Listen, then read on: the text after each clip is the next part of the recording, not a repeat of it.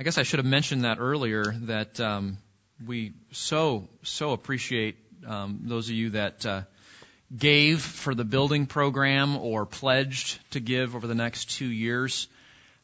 It was overwhelming. Your kindness, your generosity, what we know is sacrificial giving for most people. And I don't want to steal the punchline, which you'll get to hear in Big Church here in a little bit, but I think we're going to be able to build a parking lot. So that's pretty cool. So anyway, Don, one of our elders, Don Dietrich, will be giving an update on our building report and in the worship service. And again, there's other things. We'll have a congregational vote here in a couple of weeks, and some other things that you'll get briefed on that. But just for now, just be encouraged in that and thank the Lord. And it's just incredible. So, okay, with that in mind, speaking of incredible, let's turn to God's Word, shall we? And let's dive into the most incredible book on the planet. And I will start the PowerPoint here for your viewing pleasure. And there we go. So let's look at where we've come, shall we? Turn back in your Bible to James chapter 4. That's where we're going to pick it up today in our verse-by-verse study through the book of James.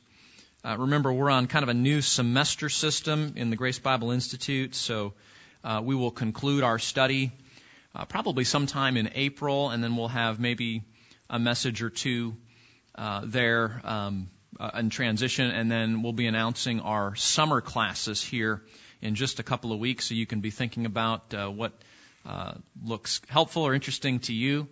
And David Gibson will conclude his intro to the Bible class, and then we'll have some summer classes as well. Don's class, being the Psalms, a very long book, will be a multi-semester class, so if you want to jump into the Psalms midway, that's certainly fine too. So, well, where have we been in James? You remember James is addressing really the first generation of Christians, right? These are brand new, right out of the spiritual nursery, brand new Christians, and there's no Bible to guide them. There's no New Testament. Probably most of these people would not have had a copy of the Old Testament, right? That was something that you went to synagogue to hear, and you didn't have the convenience of just walking home with your own scroll or anything like that for most people.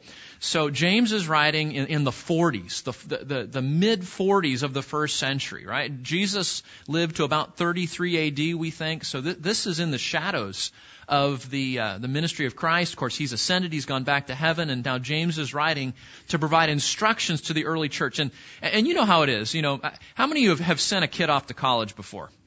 You ever done that before? Okay, and I've not had the privilege of doing that just yet, although that's upon us here. But I remember as I was packing up my little Honda Civic hatchback, and I had my mountain bike on the back and stuff hanging out, and I was heading off to Arizona to go to college. My parents were out there, and and one more thing, and don't forget this, and right, and it's just it's one more thing, and you kind of get the idea. That's what James is doing here, right? He's got so much to tell his audience in a short letter, and he's just boom, boom, boom, boom, and another thing, and another thing, and another thing, right? Because he has so much material to cover, thinking about the challenges that these early Christians face. And of course, not just challenges that Christianity is new and there's no documented instruction yet, but there's this first wave of persecution that's happening. So they're trying to figure out how to walk with God, and they're trying to deal with the realities of, families that have alienated them and employers that have fired them and pressure being put on their families, on their children, to where they've had to scatter from the region of Jerusalem to the north and to the west, where they would resettle there. So he's writing, chapter 1, verse 1 tells us, to the diaspora, right? The 12 tribes, Jewish Christians who are dispersed abroad. And so that's where we get our title, right? It's real faith. What does real Christianity look like? What do we do? What is authentic walking with God look like? But he's giving those instructions in the context of very difficult times. So that's real faith in difficult times. That's living faith as a real faith, and that's what James is about. for those of you that are just joining us today. So let's just review. This is a good time to review, just to remember where we've been, okay? James is going to sort of ask us, as it were, a series of questions. And these questions help us to know what is true Christianity really like. What is authentic walking with God look like if we were to see it? And so his first question that gets us into the first chapter is, how do you respond to challenges? And he's looked at some things like this. How do you respond to trials? How do you respond when you lack wisdom? How do you respond when you're humbled and temptation and good things and relationships? So that first chapter is trying to, obviously writing to those who are struggling, he's trying to help them to give guidance in the challenges of life. And at the same time, he's demonstrating what real Christians do, how they respond to those sort of things, or how they ought to respond. That led into a second point, or a second question, and that is, does your faith lead to godly action? This gets down to really the bottom line about real faith versus false faith, right? Real faith is what, according to James here? What is it? A little bit louder. Yeah, you're a doer of the word, right? Your faith without works is useless and meaningless, because real faith transforms your life. It bears fruit. It does sanctificational things in your heart, making you look more like Christ. So he has a whole series of ways that he's coming at this. Being a doer of the word, loving neighbor, not showing partiality. It's your faith producing works, right? And that gets us through most of chapter 2. In chapter 3, which we've just looked at recently, he asks this question: how are you doing controlling your mouth? That's indicting just thinking about it, isn't it? And he makes the point that your words, keeping your words under control, are the first area of your Christian life that you want to work on. That's his argument. You say, well, why not my finances, or why not dealing with roles in marriage or something like that? Because he says if you get your tongue under control, the rest of your life will be under control too. There's something about that connection that God made between our mouth and our heart, right? Our mouth speaks from that which fills the heart. Jesus says in Luke chapter 6, verse 45. And if that's true, if I can get my words under control, that means that my life is probably under control. So, hang on here. All right. Where did he go? Lee was just there, and then he was here. Okay. And then last week we looked at this final part of chapter 3, and that is, what kind of wisdom do you wear? And what James is getting at here is there's sort of two courses you can take in life. And this is not unique. The Psalms talk about this. Jesus talks about it. There's a worldly path and there's a godly path. But he's framing that in the context of wisdom, right? There's a worldly wisdom and then there's a godly wisdom. And we saw that worldly wisdom is fraught with selfish ambition and pride and arrogance, and it leads to broken relationships and unhelpful things. And yet we saw he's got this wonderful list here in chapter 3, verse 17. Chapter 3, verse 17. The wisdom from above is pure and peaceable and gentle, reasonable, full of mercy and good fruits, unwavering and without hypocrisy, and it pursues peace, right? That's how you know a person is wise, when they can go into a situation and bring peace out of calamity. And as you look at people in your life, if you see a wake of peace, right? When Roger's driving his ski boat out here on Lake Granbury, he leads a wake behind him, right? And that's part of the fun, right? You can do fun things on that wake, okay? What James is saying is, a wise person leaves a wake of peaceableness behind them wherever they go. And that's how you know a wise person. Now, think about that in the context of persecution. That's not easy, isn't it? People start putting pressure on you and persecuting you and mistreating you, and you want to drop the gloves and give it right back to them, don't you? And James is saying, no, that's not the way to go. That the wisdom of God is to handle those things in a way that bring peace as much as possible. Okay? Well, that leads us to James chapter 4, verse 1. This is one of my favorite chapters of the Bible. I've taught this dozens and dozens of times in our counseling training and our discipleship training with our students. So I want you to see with me one of the most applicable parts of the Bible right here. Okay, you ready? Chapter 4, verse 1. What is the source of quarrels and conflicts among you. Okay, look up for a second. Here's what he says. Do you want to know why you fight? Now, how many of you have conflict in your home?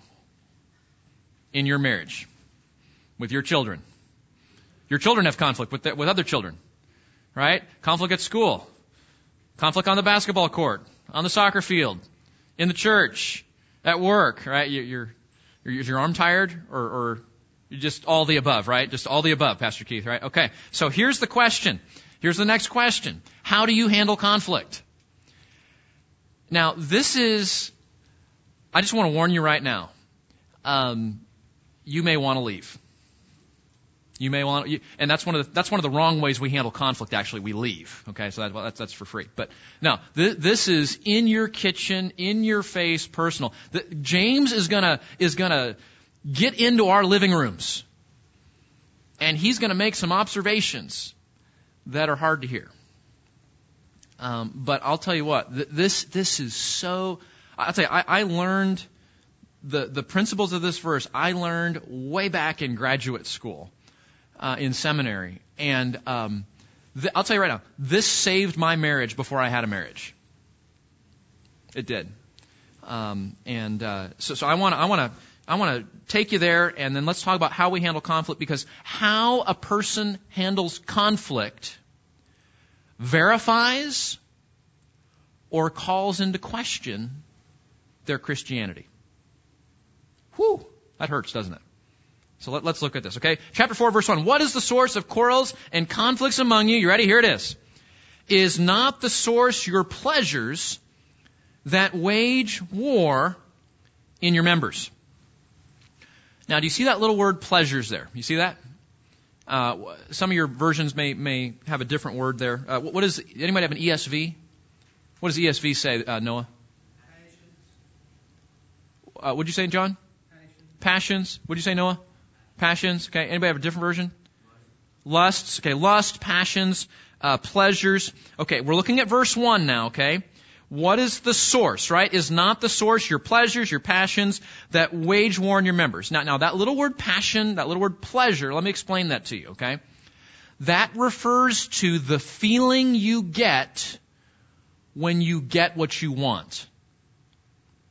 The feeling you get when you get what you want. See, it just rolls off the tongue, right? The feeling you get when you get what you want. You know that. Guys, if we go up to Cabela's, right, and we go to the firearm counter, which I think is about a half a mile long, right, Roger? It's longer than some runways. And we just spend the day gloriously window shopping, and we find that special piece, right? And we turn to the wife who's patiently waiting somewhere for us, and what do you think, sweetheart? She's like, oh, you need to get it, Roger. You've got to get it, Roger. Now, the feeling that Roger gets in that moment is what James is talking about. The feeling you get when you get what you want. Oh, that's why you don't take Ruth. Is she helping out next door? Is that the thing? Oh, she's at home. Okay, all right. Well, Ruth, if you're tuning in, we'll talk about that later. Okay. So, or it's that bass boat. It is. Ladies, you're online and you see that perfect bedroom set, that new furniture at wherever you shop for furniture. You're on Pinterest and you're like, oh, we're going to do this to the living room. And sweetheart, can we do this to the living room? Sure, we can do this to the living room. You know that feeling. Right, kids, this is that feeling you get on Christmas morning when the box that's wrapped looks like what you've been wanting since, 4th of July. And you open it up and sure enough, okay, it's the feeling you get when you get what you want. Now here's the thing, okay, we love that feeling. And James says, that's the problem. You love that feeling too much. You want the feeling of getting what you want too much. Now, is there nothing wrong with getting a new firearm? Absolutely not. Nothing wrong with getting a bass boat or something on Pinterest. Nothing wrong with that. Unless that desire to get what you want that feeling of gratification when you get what you want takes over your life. And it begins to control you and make you a poor steward, to make you want it more than you may want to honor God in some other way. So what I want to do for you today, we're going to take a couple of laps past James 4, okay? Because there's a lot of material here, and I don't want to shortchange you. So what I want to do today is I want to walk you frame by. We're going to go to the film room today, gentlemen, okay? Remember, it's Monday morning. The Sunday football game has happened. It was a tough loss. So we get the team together on Monday morning. We go into the film room. What do we do all day? We analyze the game. We watch film. So what I want to do is I want to watch some film with you today on your last conflict. Okay, so let's just throw out a hypothetical example. Let's say that Lisa and I are going to paint the house. And we go down to Lowe's, and we go to the paint aisle, and Pastor Keith goes right to the cheapest, entry-level, builder-grade paint that's about $6.99 per gallon, right? Is that about what it is? Right? And so I'm there and I'm like, sweetheart, economically, this is the thing to do. Okay? And then, no, but hey, it's the budget, right? It's in the budget. And then she's like, well, what if we get the like super double latex primer included 30-year deal? And I'm like, that's like $49.99, you know? And okay, well, let's figure that out. Let's go talk about colors, right? Now, ladies, you need to understand this. Men only see in like 8 colors. Okay, you remember when we were kids in kindergarten, and you had to get your first box of crayons for your kids, and it was like the 8 colors. You know, you got blue, green, yellow, red, right? The basic primary colors, right? That's how guys see the world. Women, on the other hand, see color in 16.7 million colors. And most of those colors men can't identify. I don't know what periwinkle or fuchsia is. I'm still trying to figure that out, right? So talk to your wife about that. So we go there and I'm like, sweetheart, blue is the way to go. We need a blue kitchen. Blue goes with everything, right? Blue, it just goes. And she's like, well, I was kind of thinking we do this little pastel sort of thing. I saw this on some website and I was talking to my friends about it. I'm going, I can't even pronounce that color, let alone do I want to make my kitchen look like that. And so there we go, right there. We start having some words. I start saying, hey, you don't care about our finances. That's why you want to get this expensive paint. She says you're such a cheapskate. And here we are having a meltdown on aisle 7 at Lowe's. Have you been following us? I told you James is going to get into your living room. Okay?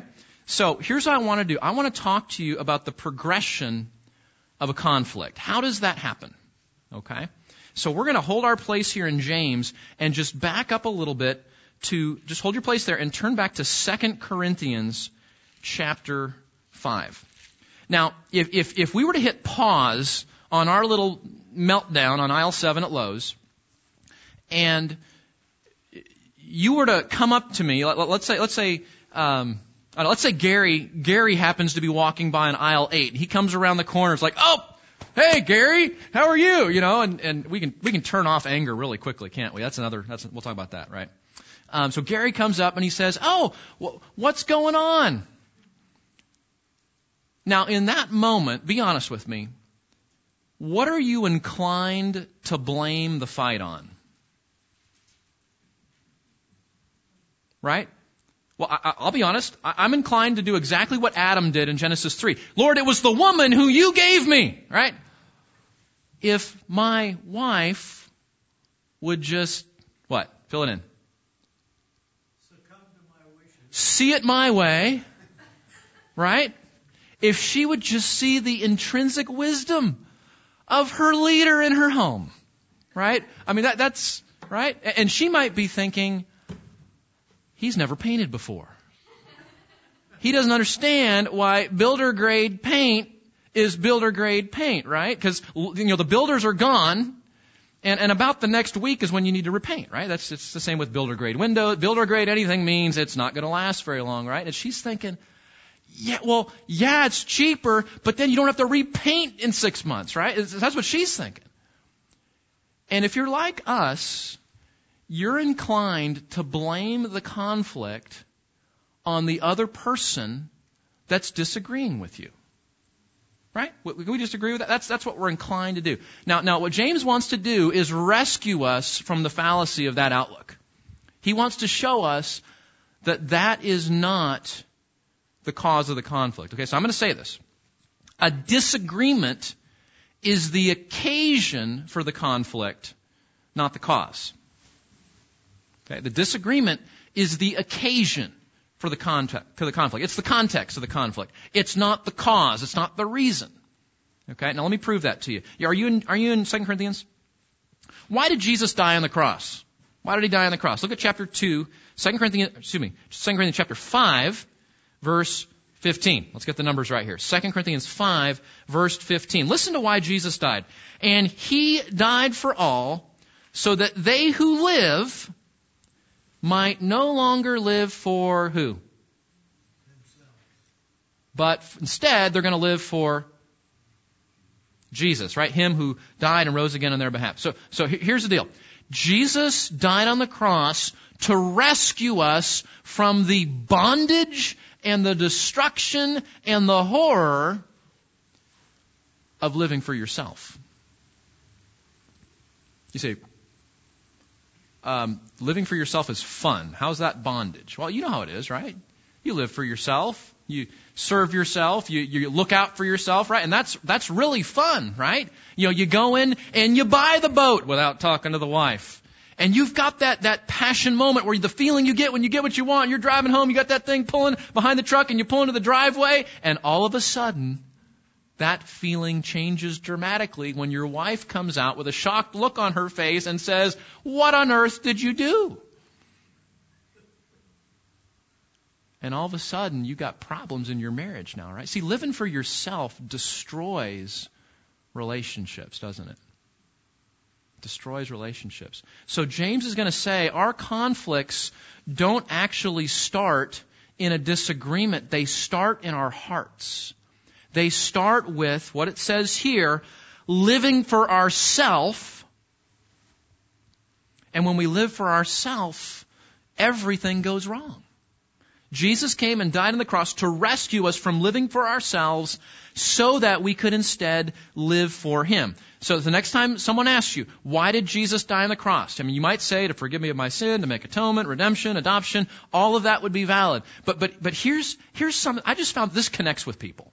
Okay, if you're sharing the gospel with somebody, try this on for size sometimes. Why did Jesus die on the cross? He died on the cross to rescue you from you. What do you mean, rescue me from me? Well, the Bible says because of our sin, we live for ourselves. We think about ourselves, we buy what we want, we do what we want to do, we be our own boss, make up our own rules, and that brings all manner of consequences to life. It destroys marriages, it destroys relationships, it leads people into financial bondage and all the rest. And worst of all, the broad road leads to destruction, Jesus says in Matthew chapter 7. So this is where conflict starts, right? Long before I got in the car to drive with Lowe's with Lisa, long before we got to aisle 7, long before we started thinking about the paint color, there's something going on in my heart, right? Who am I living for? Am I living for Jesus, who died and rose again on my behalf? Or am I still living for myself, the reason that Jesus died and came to rescue me? Right? Biblical counselors know this, right? There's only two choices on the shelf, pleasing God or pleasing yourself. Right? If we back up into chapter 5, verse 9, Paul starts this little paragraph here by saying this. Chapter 5, verse 9, he says, "Therefore we also have as our ambition, whether at home or absent," meaning whether we're in heaven or here on earth, "we make it our ambition to be pleasing to Him."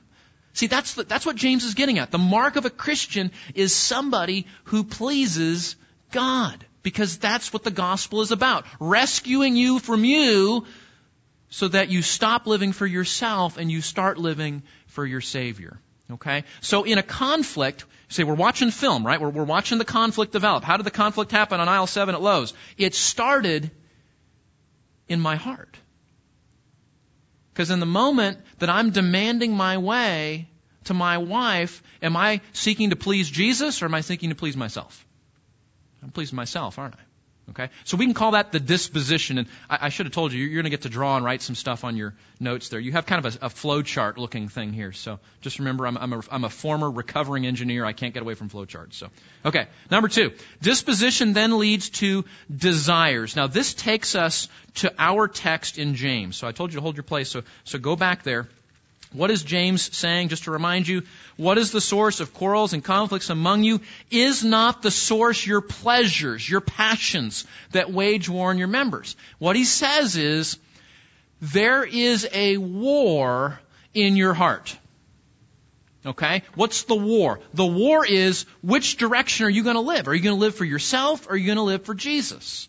Are you going to seek to honor God in every moment or are you going to seek to get what you want in every moment? And that causes a spiritual World War III in your heart, doesn't it? You know that. You have a conscience and you're sitting there and you're looking at that bass boat and you're going, oh. And you're dreaming about being on Lake Granbury, right? You're dreaming about early mornings, calm water, birds chirping and pulling in bass out, right? That's what you're thinking about. And then in that moment, something abruptly interrupts your dream. And that's the look on your wife's face. And then you're like, we can't really afford that. We have some other bills to pay. We probably should pay off those other debts first. And you know, the other 3 boats I have are probably really sufficient. And you're right. And now you've got a war. And the salesman at Cabela's is not going to help you to win that war. Is he? And that's what he's saying. There's a war. Now look at this. See, we are in love with getting our way. That's what James is saying. This is Burger King theology, right? We want our way right away. And that's what creates the problem. See, look at this. He says, it's not the source your pleasures, right? You love the feeling you get when you get what you want. Look at verse 2 now, okay? Here's the schematic. You lust, and that word just means you want something really bad. You lust, you want something really bad, and you do not have it, so what? You commit, say it, murder. Murder? What's murder doing in this? He's saying this is the source of your conflict. It can be as mild and as normal as little tiffs you get in with your spouse at Lowe's. It can be as high-handed and violent as first-degree murder. But the cause, according to James, is always the same. You and I love to get our way. We want something so bad, and we don't get it, so we react in all kinds of sinful anger and conflict. You get that? Your anger is a warning system that you want something too much. Do you get that? That's what he's saying. It's a warning system. I want something too much. What should a Christian want more than anything else? What's like the ultimate, this is what I'm living for. This is what I want more than anything else. What is it? To all to the glory of God, right? We read it, right? To please Him. To live for Him. And let me just ask you this. Do you think that if I was wanting to honor God more than anything else, I was wanting to honor Jesus more than anything else, I was wanting to glorify God more than anything else, do you think I would have reacted like that to Lisa and Lowe's? Probably not. Because I would think, you know what? I can say that. I can get ugly with her, but that doesn't honor my Savior. That's living for me. So here's do a little exercise with me, okay? Think about a conflict that happened this last week, okay? All of you had conflict this last week. Just think about one that happened this last week, okay? Just kind of get it in your mind, maybe something at work, just doesn't have to be big. Ask yourself this question.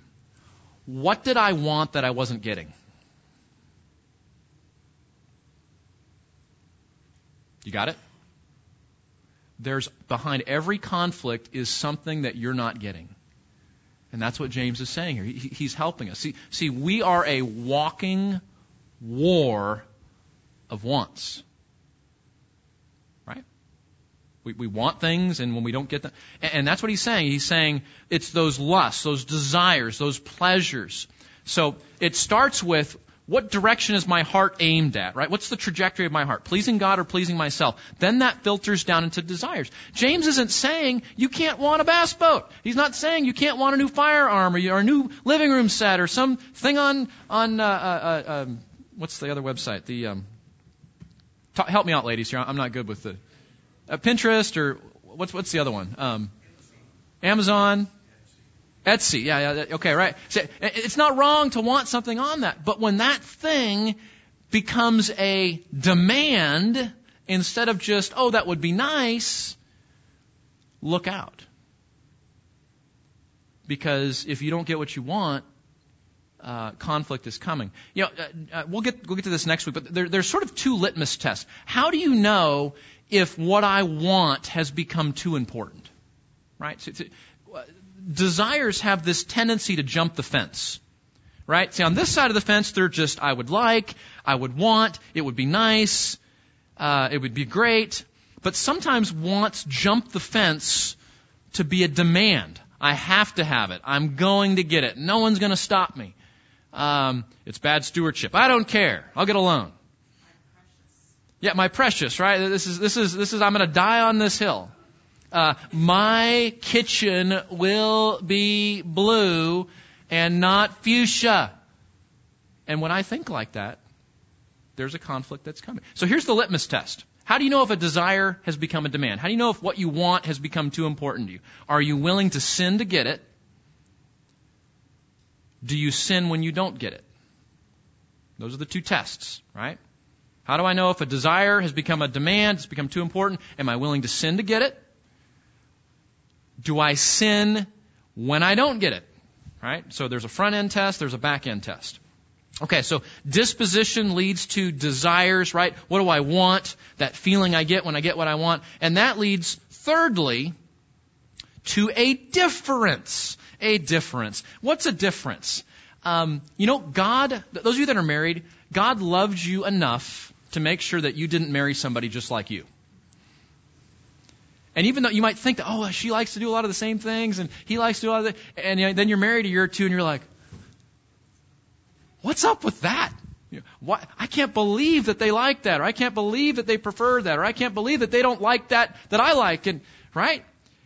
There's differences, difference of backgrounds, difference of opinions, difference of preferences. We were joking at the table last night.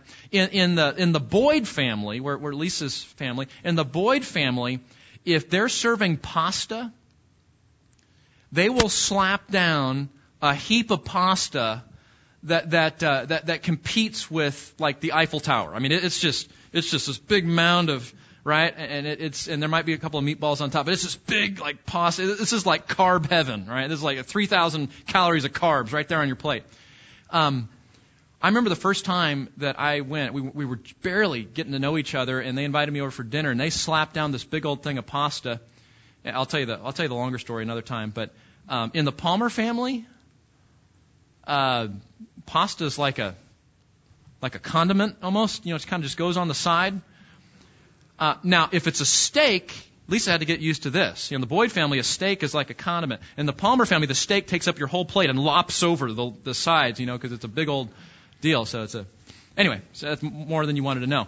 But there's differences, right? Your spouse is different. Your kids are different. You know that, or your kids are different, right? They're not the same, and they don't have the same preferences. They don't have the same emotions, and those differences lead to a disagreement, right?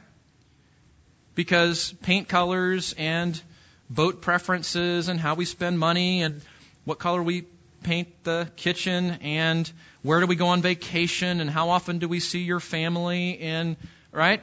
What do we do on the holiday? How do we handle this discipline situation? Do we do this sport? Do we let them do sports 5 days a week or 1 day a week or 3 days a week? Those are all things that we've all dealing with right now, right? And that disagreement that comes from our differences, as I mentioned, is the heart-revealing occasion, not the cause of your conflict. See, just like Adam and Eve, nothing has changed, right?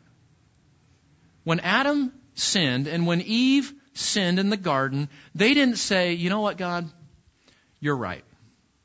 We didn't listen to you.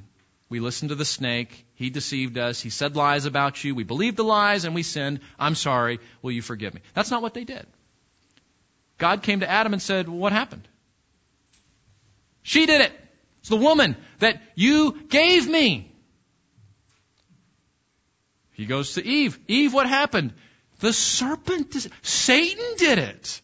He said, Satan's fault. It's not my fault. And that's what we do, right? We are prone to point the finger at other people in regard to conflict. It's because they like too much pasta and not enough steak. It's like she likes those colors that I can't even pronounce and I can't afford the paint, and we got blue, builder grade, and 1,000 things just like that. And I want you to see, guys, that is the occasion for the conflict. It's not the cause. I'm going to say this, and you tell me if I'm wrong, okay? I think that godly Christian people can talk through their differences in a way that glorifies God and brings an equitable solution. I think that's true.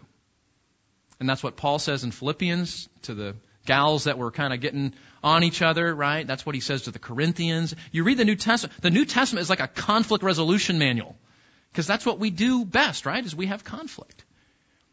So here's the thing. However different you might think your spouse is, or your kids are, or your mom, or what, in Christ we can respond in a way that glorifies God and brings an honoring to God response. But I'm going to tell you this. It will take your own death to produce that. Because the hardest thing that the gospel will ask you to do to resolve your conflict is you have to die toward these things that you're demanding in your life. You have to break the love affair with getting what you want. And that's hard, because we all love to.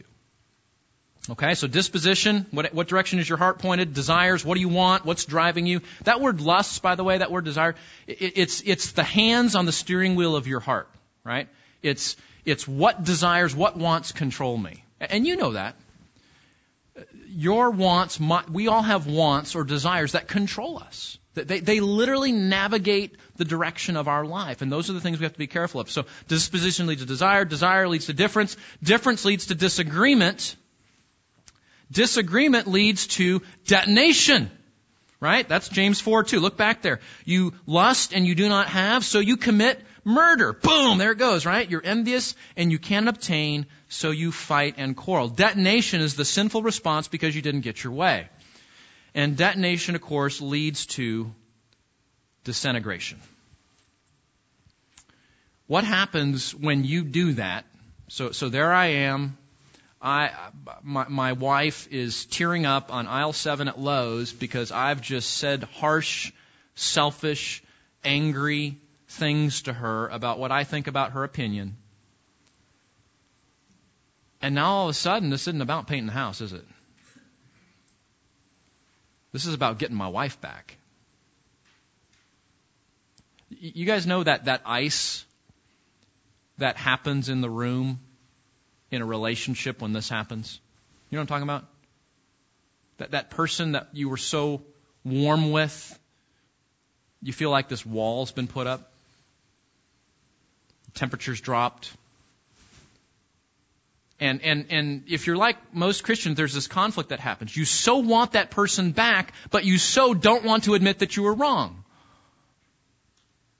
And that's the dilemma. And Ephesians is going to say, if you let the sun go down on your anger, You don't. This is red alert. This is like someone's drowning in the pool. This is a 3-alarm fire situation when detonation and disintegration happens. And if you don't fix it, the fire is going to get even bigger and out of control. You don't need to turn there, but Ephesians chapter 4, verses 26 and 27 says, when this happens, do not let the sun go down on your anger, meaning you've got to deal with this. You've got to fix this right away. You say, well, why do I got to fix it right away? I don't want to talk to her. I don't want to talk to him. He's being selfish. He's this, he's that. She's this, she's that. I know. But if you don't do that, verse 27 says this, you give the devil an opportunity. When you don't deal with your conflict in a biblical way, you give the devil an opportunity in that relationship. I've been doing marriage counseling for well over a decade. And several years into it, I remember I had this moment. There's these couples, right? And they don't even want to be with each other. They can barely stand to be in the same room in some cases. They can't say nice things. They're all And I just out of frustration, I asked one of them, I said, is that what your wedding day was like? You know, that day that you said I do? Did you want to be in the same room with her there with the dress and all that? Or did you, right? No one's like that. On their wedding day, it's, I can't wait to be with you, and oh, I love you, and we're going to go live forever together. And sometimes even just a few months later or a few years later, it's like they can barely stand to be in the same room. And as a pastor and a counselor, I scratch my head and go, what happened? How does that happen? And then one day it hit me. It's a satanic reality. Because when couples do what all couples do, which is all couples fight, and some of you may be thinking, oh, maybe someday I get to the place where I don't fight. No. All couples fight. Sinners say I do, right? Then one sinner marries another sinner. They have little sinners. That's marriage. That's family. The issue is not we get to a place where we never fight or we always agree on everything. The issue is when you have conflict, what do you do about it?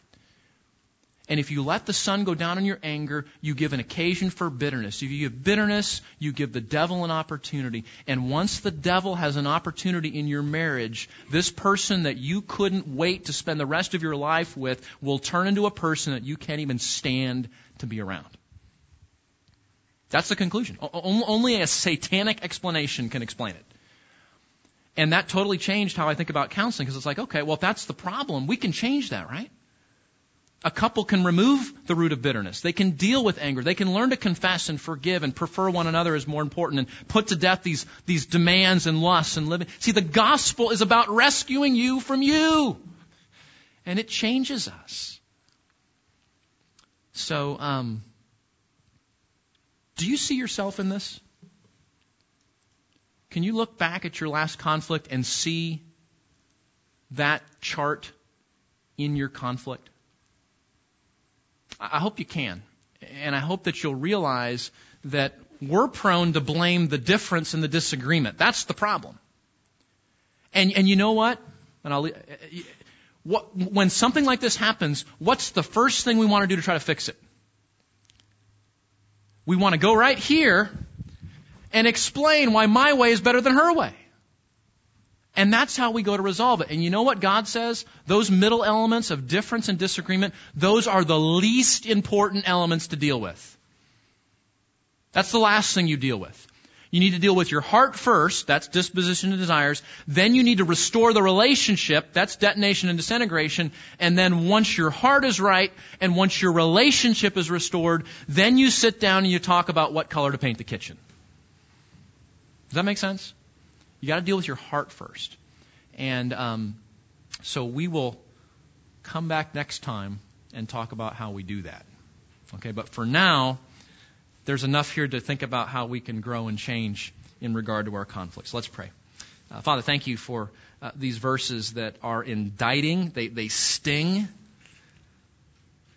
But how we need these reminders. Lord, we confess our selfishness is behind every conflict.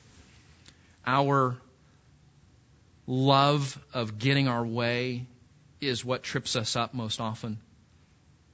We confess that we often walk over people and don't consider their opinions as very important because we're so set, we're so stubborn. Lord, thank you that the gospel rescues us from living for ourselves. And we just confess that, Lord. We don't want to live for ourselves. We want to live for you. That's what you saved us for. And even as we go into this week, help us to identify the things, the desires in our lives that tend to control us. We all have them. What are the things that tend to rule us? Lord, might we take those to the foot of the cross and ask that you would crucify them, that we would die to these demands so that we can be freed in the gospel to live for you, to glorify you, to live considering others as more important than ourselves. What a work we need in our hearts, that we would find more joy in letting the other person have their way than in demanding our own. We can't help but think that that's what Jesus did. He came to earth to live and die in our place, and that is an example in Philippians of how we consider one another as more important. Lord, we want to be more like Christ, so take this into our kitchens, into our living rooms, into our cars, into our schools, our soccer fields, and our workplaces, that we might live for you and not ourselves. In Jesus' name we pray. Amen.